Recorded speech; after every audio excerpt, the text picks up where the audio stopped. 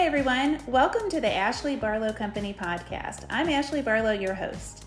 If you are a parent, a teacher, or someone who works at a school, or you're a community member, a volunteer, or a staff member at an organization that supports people with special education plans, a coach, a tutor, or even a grandparent, you're in the right place.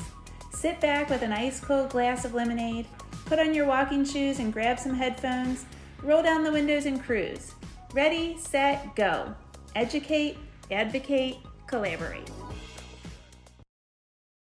Hi, Suzanne. Hi. You guys, Suzanne and I might have just beat the record for the longest pre-recording. That's okay. We're moms. That's right. So I'm super excited to introduce you, Suzanne, to my audience and to start talking about your book, Raising Owen, and to talk about your journey in this wild and crazy life of raising a child with a disability, in your case, Down syndrome. So why don't you start off by introducing yourself and tell us about the work that you do? Okay. So, hi. Thanks for having me on here, Ashley. My name is Suzanne Lezotte, and my memoir just came out in October called Raising Owen, an extraordinary memoir on motherhood. And I say that the subtitle was really important to me because our kids with Down syndrome are really extra. They have an extra chromosome, but they're really pretty ordinary at the end of the day, just like any other kid. And they're extraordinary. So I wrote my book. I started it in 2019, and it took me 3 years. I have been a journalist for most of my career. I worked in PR and marketing, and I always thought I was going to write a book. And when I was in college, I'm like, I'm going to write a book by the time I'm 30. And then it was 40. And I think I said to someone the other day, when God whispers, if you don't listen, then he yells. And I think he literally placed Owen in my life so that I would write my book. Oh, I love it. Had you thought about other books to write? I have now, and I've dabbled in short stories. I do a lot of short stories.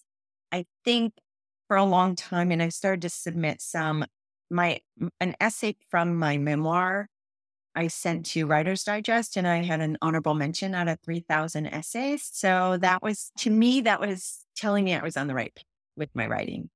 So it's a little bit harder for me to write short stories and to write fiction because I feel like that's more personal. So Journalism became sort of my default because it's much more objective, and I'm really good with interviewing people and I feel like building a journalistic story is like putting a puzzle together. You sort of put all the pieces. So it's kind of kept me writing all these years.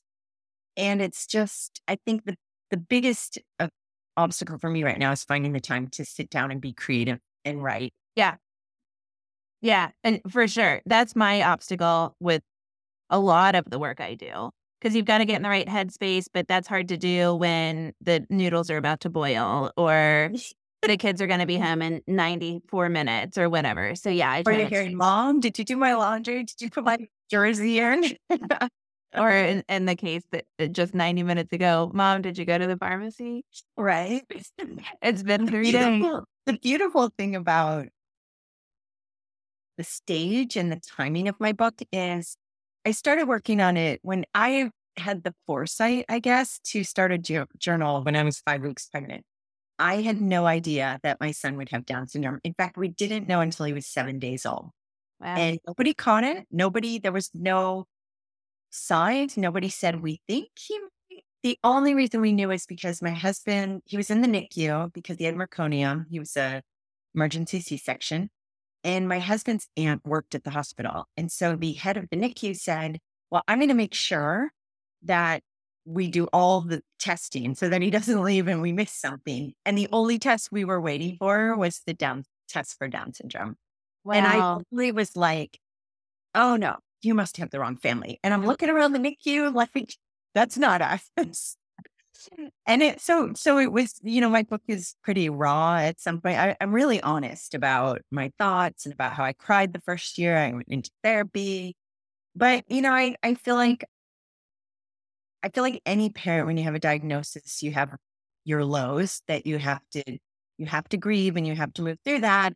But I feel like there's so much magic in, first of all, raising any child, but raising a child with a disability, like we get to experience those like moments.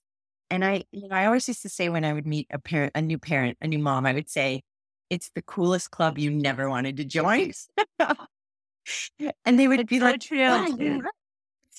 "Why?" I think it's really one thing that I like is my favorite thing ever is the sibling bond. I will die on that hill. I just love. I always say brothers are my favorite, but the thing that I love personally is I love seeing life broken down so simply.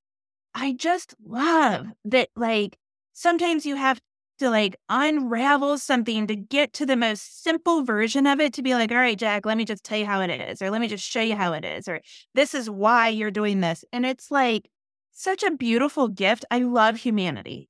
I love sociology. I love the human. And to see humanity, to figure out this really, really complicated human that I love and that I created by getting down to like the most basic developmental concepts or behavioral concepts or just like how to wipe after you go potty. Mhm. It's so beautiful to me. And it really just kind of makes me so hyper aware of how complicated and beautiful and complex life is and how that impacts our relationships, because I also like how humans connect. So yeah, I think I Don't, I'm don't, with you on that. but don't you just love that?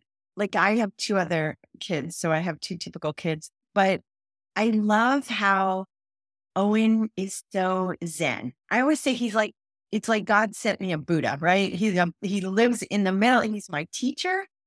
There are times when I'm always like, come on, we gotta go, we gotta go, we gotta go. And Owen works on his own time. Ah, He has his routine and it takes him longer, but he lives in the moment. And I think yeah. that's what we all aspire to do. I mean, I'm always on webinars, like, how do you live in the moment? How do you pay attention? How do you slow down? And he does that. He's like, I'm hungry, I'm tired, I want to watch TV. Like, it's all about now. Like, I always, what fascinated me about him and about kids with Down syndrome is that they don't look at the past and go, oh, I did that. That was so terrible. Like I have a running routine thing in my mind saying, Right. why did you do that? That was, they don't think about it. The day is done. They move on to the next day. And they're not anxious about the future. When Owen was in high school, there were so many kids you could see they were stressed out. They were anxious about exams and college and all this. And I was just living every day, just going about and once a day say, today is the best day ever. I love it. I love it. Yes. Yes. Jack is That's the how I opposite. want to live. My Jack is the opposite of that. And my best adult friend that has Down syndrome is also the opposite of that. But I know what you mean because I advocate on Capitol Hill pre-pandemic, I did a couple of times a year. I would go on Capitol Hill to advocate for the rights of people with disabilities. And I would go often with this one friend who, you have to take off your belt and take off your shoes and all that stuff. And he was like so patient with it. I'd be like all in a tizzy, like, does everything still look perfect? And, these people have on their Brooks Brothers suits. And I'm like, blah, blah, blah, blah, blah, blah. And, he would just like take off his belt and put it on the conveyor belt. And like the systems that he had in place worked for him. He was not in a hurry, and he was that kind of Zen thing. And there's a lot to learn from that. I completely agree. Maybe it's my own like craziness. I just can't co-regulate, Jack. Well, and not to say that Owen doesn't have, there's this misconception that they're loving all the time, Oh, yeah. Yes, they are, but he gets angry. He gets angry at his siblings. He gets angry when I tell him to go to bed. He gets sad. Sometimes he'll go up to his room and he'll start crying. I'm like, what's going on? And he's like, I'm thinking about, Papa Bear, my dad, and it's just making me really sad. And he'll cry and then he'll be over it. And so they run the gamut of emotions. You know what I think it is about them? They feel it hard, they get through it, and they're over it. Yeah. Whereas I think we, as a human, I'm reluctant to work through emotions, and that's where I say he's got that Zen way of living because whatever emotion is there, he acknowledges it, he processes it, he gets through it. And again, that So I wish I simple. could live more That's like what that. I love the simplicity of it. Like, that's what my friend Chad, he'll work through something. One time he was telling me the difference between reality and fantasy. And when he was pubescent, he worked with a therapist on like puberty related, like girls that he liked and that kind of stuff. And he was talking about fantasy in a non-sexual way in this conversation. Like he was talking about real and pretend, but for pretend, he called it fantasy. And he would say things like, he always says, hypothetically, if Brandon wasn't your husband. And I'm like, yeah, Chad, we aren't gonna hypothesize about whether or not I was married, because I am. And then he'll say, I know, that's not real. That is, and he says fantasy, but he means pretend, right? And then that's like the end of the story for him. Whereas our busy brains would tend to perseverate on that, or to wake us up at 3 o'clock in the morning and think, why did I say it that way? Or did that make the other person feel uncomfortable or whatever? Like for Chad, yep, you're right. Real and pretend, end of the story. And that is so beautiful. And I think we could learn so much from that. Yeah. Why don't you tell us about Owen? Give us kind of like the high level update on Owen. Tell us how old he is, what he's into, what he's doing now. So he is 20 years old. He's telling everyone when he turns 21, we're going to Vegas. That's his big thing. And he's telling the whole world. I mean, we're going to have to rent out an entire hotel, I think. Is he getting married? Pardon? Is he getting married? No, he just wants to go to Vegas because he turned 21. And that's what everyone does. So Okay. the reason that's, I guess, on his mind is because he was my oldest and my first. So I really had no idea. I was traveling this road as him being my only child in school. And I did what the district told me. Like they were like, oh, we have these segue classes. We have these special day classes. And even though I knew like it didn't really sit well with me because he had been in a preschool mix, which was 15 typical kids and 5 special needs kids. And it was chaotic but he was learning so much. Yeah. So then said, okay, we'll put him in the special day class. Well, kindergarten went by, first grade went by, second grade. He didn't learn to read. He learned to roll on the floor. He was learning all these other behaviors. And it finally hit me that he was learning these behaviors because the makeup of his day for 6 hours was kids with behaviors and other needs. And the teachers thought he was really cute. So they weren't actually making him do anything. And I just was like, enough. We are going to push for inclusion. We never had to lawyer up. We just said, we're doing it. And we moved to this neighborhood where it had an amazing elementary school. And we got him in that school. And the first, couple months were a little wonky because he was still rolling around, singing at the top of his lungs. Like he didn't know how to behave because the kids he'd been with behaved differently. Yeah. So he did something. The assistant principal said, I had this idea. Why don't we try something I read about called reverse inclusion? So he was in second, we held him back. So he repeated second grade at this elementary school, fully included with a teacher's aide. So not someone like right next to him, but somebody helping the classroom. Yeah. So we put him back in a kindergarten classroom and for 2 weeks. And all of a sudden he looked around and was like, oh yeah, this is like my sister's age. Like this is what you do. Because I always felt like his mentality was at the lower, right. lower. Right. Well, he had siblings that age and their friends would come over and play and that kind of thing. So yeah, that makes sense. Exactly. So then we put him back in his regular class and all of a sudden those behaviors disappeared because he's like, I get it. Like this is how I act. Yeah. And he made some of the like best friends that he still to this day, he calls them, they're away at college, one's at Stanford, one's at Chapman. He'll call them and he'll FaceTime them. And I can hear the delight in their voice. And they're like, Owen. And they'll be on the phone for like a half hour, an hour, just chatting with them. And so he has this group of typical kids that he's always sort of moved with. So we moved with them from elementary school to middle school. And then to high school, he went to a different high school. But I do feel like it gave him that want, or that when they started all going to college, he said, well, Mom, I want to go to college. And I said, okay, so you shall. And then I realized like there's a website called thinkcollege.net. So there are programs for our kids. There's over 150 programs in the country, all different kinds of programs. But we started looking at it. And when we had moved to this area, I found one in Ventura County that does these neurodiverse classes at Ventura College. And the instructor's amazing. They drill everything down to his level. So he's now on the computer, accessing Canvas, which my other kids are doing. He's responding to other kids. They have to do prompts and they have to respond to 3 other people. Like, it's really slow going, but he needs that. He needs that. Sure. Like, And he's getting the experience. learning. Yeah. So that's what he's doing now. He's doing 2 days a week at Ventura College. He goes to the post-secondary. He swims for Special Olympics. He's got over 45 medals from the past. He's been swimming since he was 10. He's done summer games 3 times. He's now working on doing the medley, which is really hard. But he's sure he's going to swim the medley next year. And what's the hardest for him? Is it fly or backstroke? It's funny. He's really good at the butterfly. Yeah. But he never swam it. He made the varsity team his senior year of high school, the varsity swim team.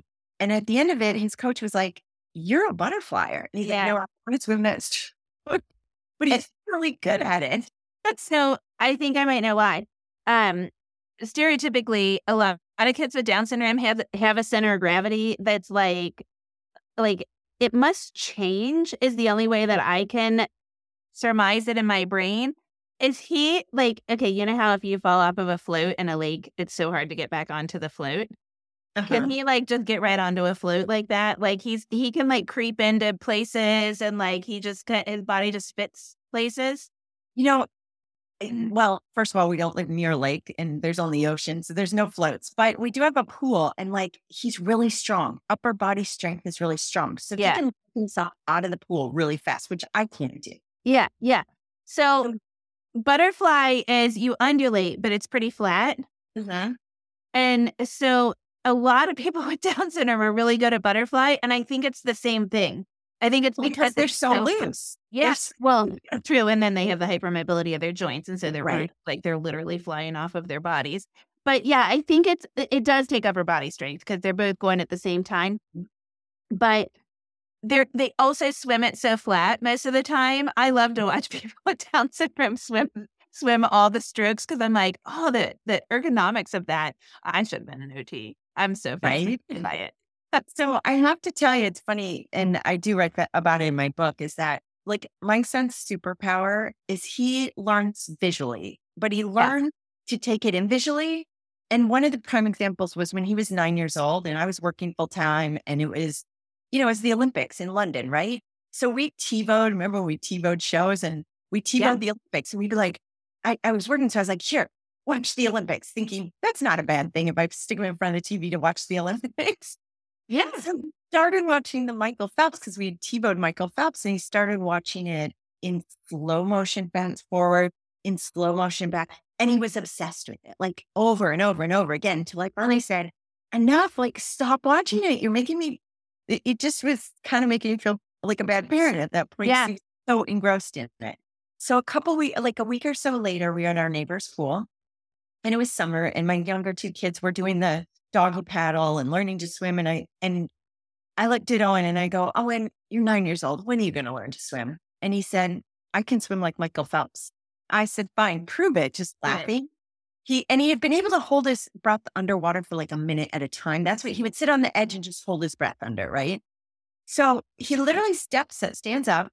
He goes underwater, wriggles his body, does the butterfly stroke, hits the wall and says, "See, I can swim like Michael Phelps."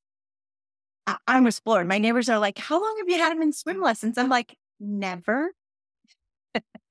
So he literally visualized it in his mind and taught himself to swim and got in the pool and did it. So when all of a sudden we're like, "You're swimming for Special Olympics." We enrolled him in the Special Olympics and the coach is like, "Oh, so how long has he been in swim lessons? He's really good at the backstroke." Well, let's Amazing. That is find their, like, I really do, like, there's a savant to our kids, I think. Yeah. You just have to find that piece, that nugget that they really glom onto and they really want to do. And this kid will get in a freezing cold pool. He will swim in our pool that's freezing cold just to be like, "I got to swim." So it's really, to me, I think the biggest thing is that I feel like all our kids are super smart. They're just not smart the way society needs them to be smart. Yeah. That's a great way to say it. I couldn't agree with you anymore. And that's really cool. So the book takes us on your journey though, right? So we go through, it's a memoir from your perspective about the lessons that you've learned and the experiences that you've had as you have raised Owen, who's now 20. Is he 20? Is that right? He's 20. He's 20. Yeah. So what I like to do for the parents in particular, but also the educators that follow the podcast, is to give them some like things that you have learned that maybe they can, use in their daily lives. So can you talk to us about a lesson or experience or something that's in the book that you learned from that maybe other people need to open their eyes to? Absolutely. But first, I want to go back to the fact that it is a memoir and it is my journey, but it's not just, I've had parents read it who don't have a child with Down syndrome, but they're a parent. And they were like, literally, I couldn't put the book down. It was so good. And I got this, I took this out of it because it really is my growth as a parent. Because, then I thought, well, I want more kids. And I was already 36. And so there was the whole, how do we do that? And it wasn't as easy as the first time. Like we got pregnant right away with Owen, which is why I always think it was meant to be. And, so I feel like there's the idea that I've had a lot of parents say to me, like, weren't you nervous about having more kids? And with my third, I was 40 years old by the time I got pregnant with him. And I had a new doctor because I had new insurance. And I walked into his doctor's office and I said, look, I'm 12 weeks pregnant. I am your statistic. Already had the kid with Down syndrome. So you don't need to give me the whole, like, this is what we need to do. I said, I don't want to do any testing. I just want to have a baby. And he said, I have a grandson with Williams syndrome. They are a blessing. They're a gift from God. He's like, let's have a baby. So I feel like this book, I have had so many friends and I've had friends that don't have kids that have sent me notes saying, your book is so beautifully written and it makes me understand so much more about your life and the beautiful person that Owen is. So having said that. Yeah. You know what? Wait, but when you said that really quick, when we talked last week or whatever, there was something that I was like, I forget what I was going to say. And you just reminded me of it. So, and maybe I told you this, but I think I forgot it and then it was gone. When Kelly Hampton's book, Bloom, came out, I ordered 10 copies because then you got to Zoom in with her. And so I had 10 friends read it, and then we had dinner, and then we got to Zoom with Kelly Hampton, which was like a dream come true for me. And when we did, my next door neighbor, who's a really empathetic person, she couldn't stop crying because she said, I was concerned about Jack. Like, I thought so much about Jack, and I thought so much about like his development. And I was always asking you for updates on all the things. And she was like, but I never really stopped and thought, oh, Ashley must be having these like either really complex feelings or really simplistic feelings or really pervasive feelings. And, kind of like the whole other people do not realize the complexity of the feelings that we're having. And then the feelings that other people are having that we're trying to control, their impact on our families. And the feelings like can literally overwhelm us.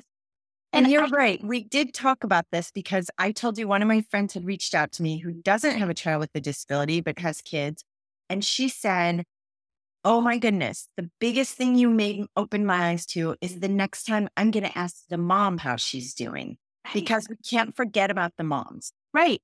So that's my point. So listeners, here's what I want for you to do. I want for you to go buy this book and gift it to people for, their birthdays or whatever.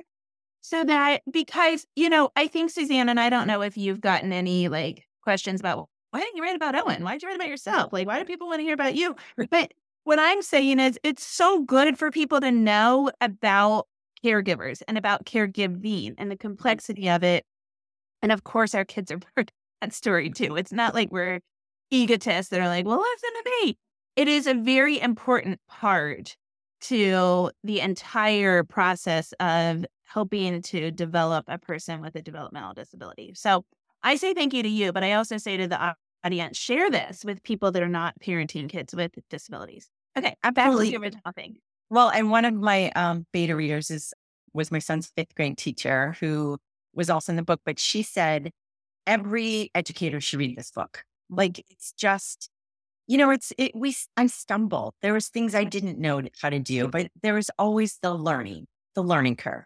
Yeah. But one thing I do often is I really hope that parents should get out of this is a lesson for like new parents who have a new baby with Down syndrome. One of the things, because I didn't have any other kids, so I had no timelines. So I had read some woman on the internet, of course I'm scouring the internet for stuff, who said she had a daughter with Down syndrome and she decided to potty train her early because nobody told her not to. And by 1.5, her daughter was potty trained. And I was like, and so I come home one day and I bring this little potty seat home and my son's 22 months old.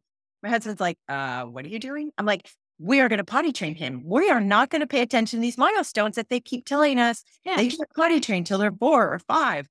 Mhm. And literally we taught him the sign for potty because he had been learning sign language. He was nonverbal at the time. And we put some books by it and we made it this little game. And we're like, Owen. And I sat down and I looked him in his eyes. And this is why I'm telling you, our kids are smart. I looked him in his eyes and went like, we're going to potty. I'm like, potty. I did the whole thing. We put him on the little potty seat and he tinkled. And I was like, oh, that's so cute. Like so random. Like it's not going to, it's not going to be the seat. And I said to my husband, because he was a stay-at-home dad, I said, every time you go to the bathroom, you bring him with you 3 or 4 hours later, whatever. That first day, we did that. By like day 2, we'd see his little hand go up and we're like, put him on the toilet. He was literally potty trained he was 22 months old. I schlepped around a little Target potty seat. Yeah. Because he couldn't even walk. He didn't walk till he was 2 years old. It stuck him in potted plants. Anywhere he could go. Now, the one thing about it is he's a boy and he doesn't know how to pee standing up because he was so used to just being put on the toilet the other way. So, I know. Wait, sit down peeing. That's a sibling's nightmare. Right. Moms are like, it's okay, just use the stall. But our brother is like, oh, he uses the stall. I'm like, I'm sorry. Same with Owen. Like he can't do it all. Stall. But and it won't happen like that for every parent. And look, we've had our things that I wished he could do and he couldn't do. And other kids were reading. Kids with Down syndrome were already reading by the time they were in 1st grade. And Owen didn't learn how to read until it became important for him to learn because all his friends in middle school were texting each other and showing them phones. And he's like, well, I need to know what they're doing. So he started reading text and he'd grab my phone and he'd sound out words. And I was like, oh my God. Like, so it's, I guess, natural consequences. That's natural consequences because he got a social reward if he's do it. I think I'm happy that you said that because what I was going to say is it works the opposite way too. Your potty train story was me with nursing. They were like, oh, he might turn blue. He might not be able to latch because of his muscle tone. And I was like, well, shouldn't we try it? And so I said, give me that baby. And my husband was like, no, they said he might turn blue. And I was like, well, we aren't going to know unless we try. So give me that baby.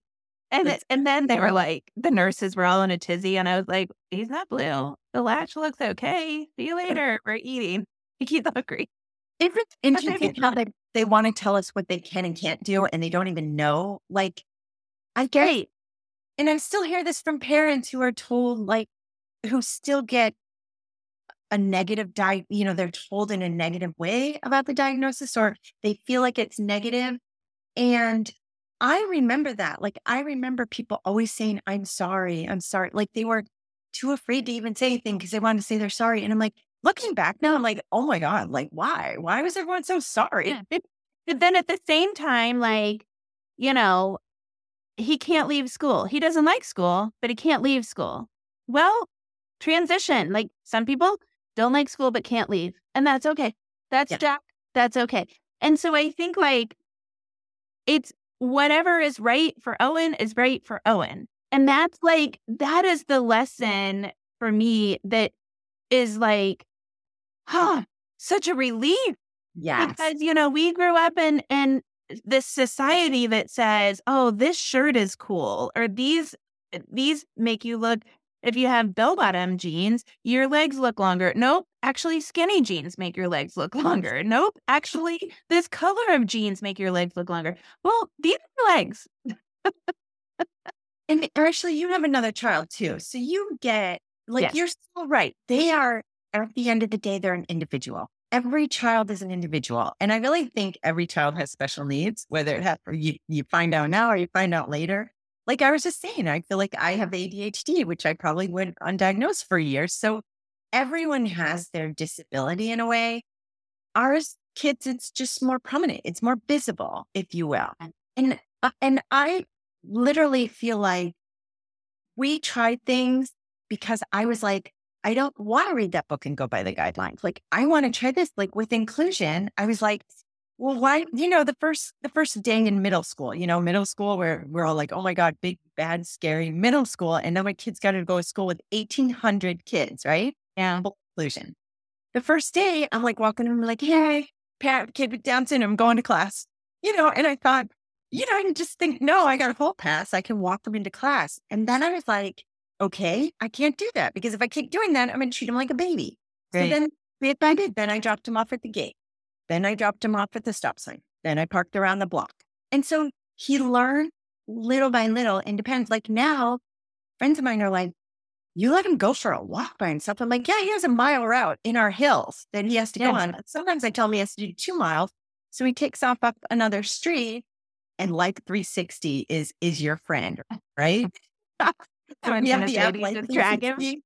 So the one day he decided to go hiking in the mountains without food or water or sunscreen. He's like, Mom, I'm halfway up the mountain. I'm like, oh, no, you're not. Like, you need to walk back down the mountain.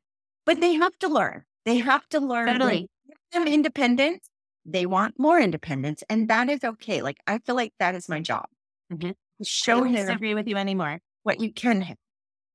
And Yeah. again, it is my journey. So I want to caution people that this is my journey. It's not everybody's journey. He doesn't have a dual diagnosis of autism, which I know is a different diagnosis. Mm-hmm. So yeah, no, I think that's a really, really, really important lesson for people to learn. The way I say that is I am me. I had this really strong sense of self, like as a toddler, as a like middle schooler. And then when I broke my back, I had to develop a sense of self because, my friends were able to do things longer or more or harder than I could. And I couldn't keep up as much. And so like when I go to yoga and they say, set an intention, I'm like, I want to be me. Whatever that is today, I want to be me. I just want to be me. And sure, of course, like I could talk less. I could be more calm. I could try to sleep all night. There's all kinds. I could try to bring in the garbage cans on garbage day. There's all kinds of things I could try to do or things I could try to manifest. But at the end of the day, I want to be me. And I think if we can teach our kids that and model that for our kids and certainly learn from our kids because they are so uniquely themselves, then we're going to make the world a better place. And that's one of the things that I try to spread. So I love it that that's a big, big theme. Well, my husband and I, when Owen was born, and I think this is how, I don't know how parents will take this when they read it, but we looked at each other and said, you know what? Life is not going to be a special needs class. So eventually he will have to live and work in our world because you don't see a grocery store with all people with Down syndrome working in it. Right. There are fewer people with disabilities than there are typical people. And so whatever that looks like for anybody, that was where inclusion came into place so much for us because I was like, well, one day I want him to have a job. And one day I hope he wants to get married, which he does, but he still hasn't found a girlfriend yet. But he wants what other kids want because they are human beings just like us. And however simplified that ends up being, I want him to be a good citizen of the world. Mm-hmm. So what does that mean? Like he has a part-time job right now, which I'd like to give a shout out to Finley's Dog Treats because they are a company out of Minnesota and they hire people. They put 50% of their profits back into hiring people with disabilities. And they're at Get Finley's. But if you look on their website, there's all these pictures of people with disabilities. And they were 2 paraprofessionals who started their business because their dog needed certain dog treats that were wholesome. And they realized all these kids we've been teaching with disabilities are now adults and they don't have anything to do. So they hired them to help them make these treats. And Owen is the first California ambassador. So the CEO came out, and when she came out, she had this. What I love is she understood our kids, right? So she had the basket with everything in it, everything color coded, very easy to match up. She had what she needed him to say, very simple 3-step kind of, this is what you say to people. You ask them if they have a dog, you explain the mission. And they were bought by Nutrisource, which is a big pet food company. And they said, we love your mission. We want to buy your company. We want you to keep your mission, but we will help you expand throughout the US. So I know they're trying to do that, which I think is fantastic. Yeah. And so Owen goes on he has this amazing, this is one thing. Don't you feel like the right people always find our kids? For sure. Yeah, So absolutely. So when he got his job, they were like, oh, we will want you to work with this woman, Darlene. She could be like the person with the parent coming Nutrisource. And he sets up a table and he gives out treats and coupons. From the minute she met him, she loves him. Like, I feel so comfortable with him. I drop him off. I go do errands, or I go work in the library, or go for a run, and go to the beach. And I feel really safe. And he loves it. And he entertains people. And the store owners keep saying, when is he coming back? Because he moves so much product. Yep. I couldn't agree with you anymore. And I think that's like that. I talked to a friend that runs a flower shop here in our little town, and it's a florist and a nursery also. And he hires people with disabilities. And he said, like, the one kid has Down syndrome. Well, he's like 18, 19. And he said he spaces the pods better than anybody else, because people with typical abilities are like, oh, about 2 fingers in between. And they're like, right? And this person does flower pot, 2 fingers, flower pot, 2 fingers every single time. And he was like, he is so loyal. He is so perfect, because I told him 2 fingers. He does 2 fingers every time. And that literal thing that this kid does, now my dad has no attention to detail, right? So it's not universal, and I'm not saying that it is, but that loyalty and that like literal interpretation of what is said is really an asset in the workplace. And in small business, my goodness, is that ever wonderful, because, small business is really hard, and hiring employees is hard. So.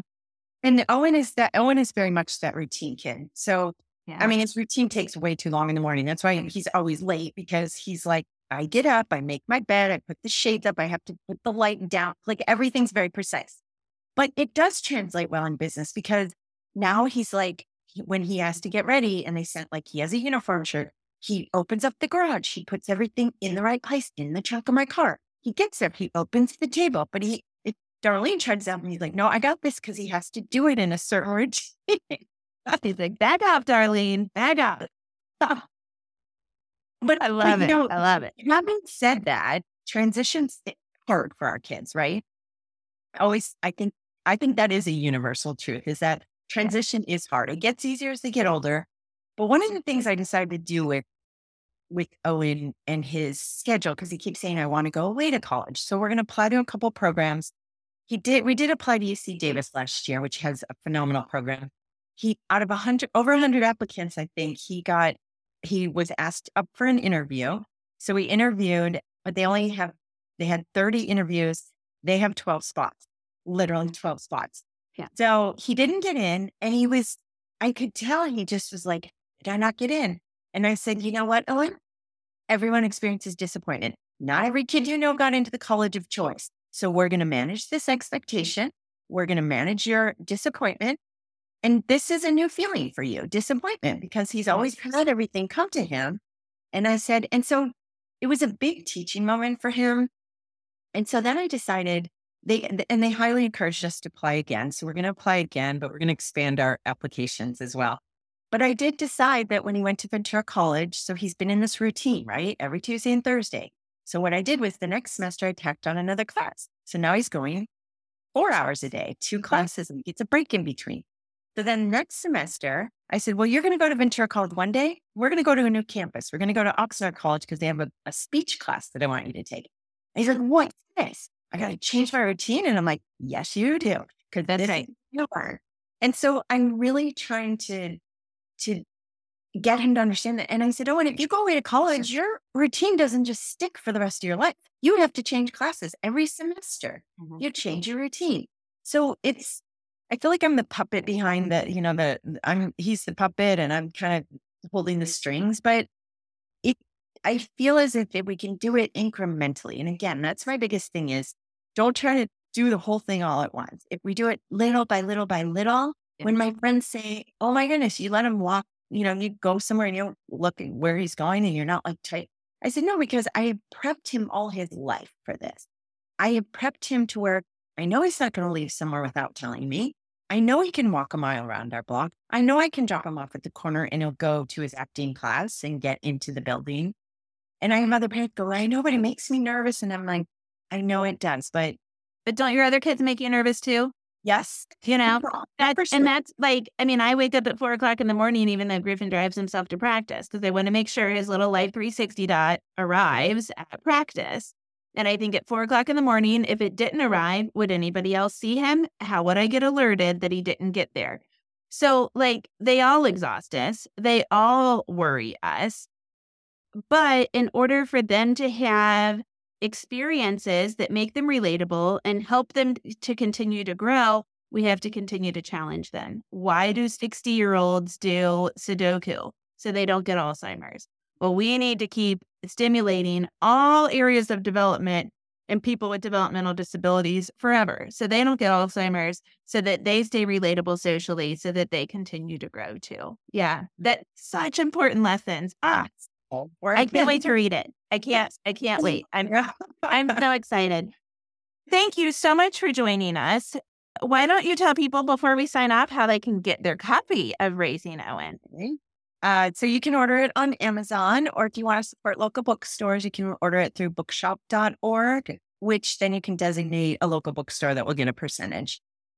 Other than that, I'm hoping, I've been doing some book signings, but I'm trying to get it out there more. I feel like it's a marathon, not a sprint. I'm not a big celebrity. I don't have a gazillion TikToks, but if you want to follow me on Instagram, I have at Suzanne Lezotte author, and I'm on Facebook as Suzanne Lezotte. So, and I do post a lot about Owen, just we've been starting to do more with him and me, and it's kind of a character. So awesome. Oh my gosh. Thank you so much for joining us, Suzanne. Thank you for having me. It was so great to talk to you.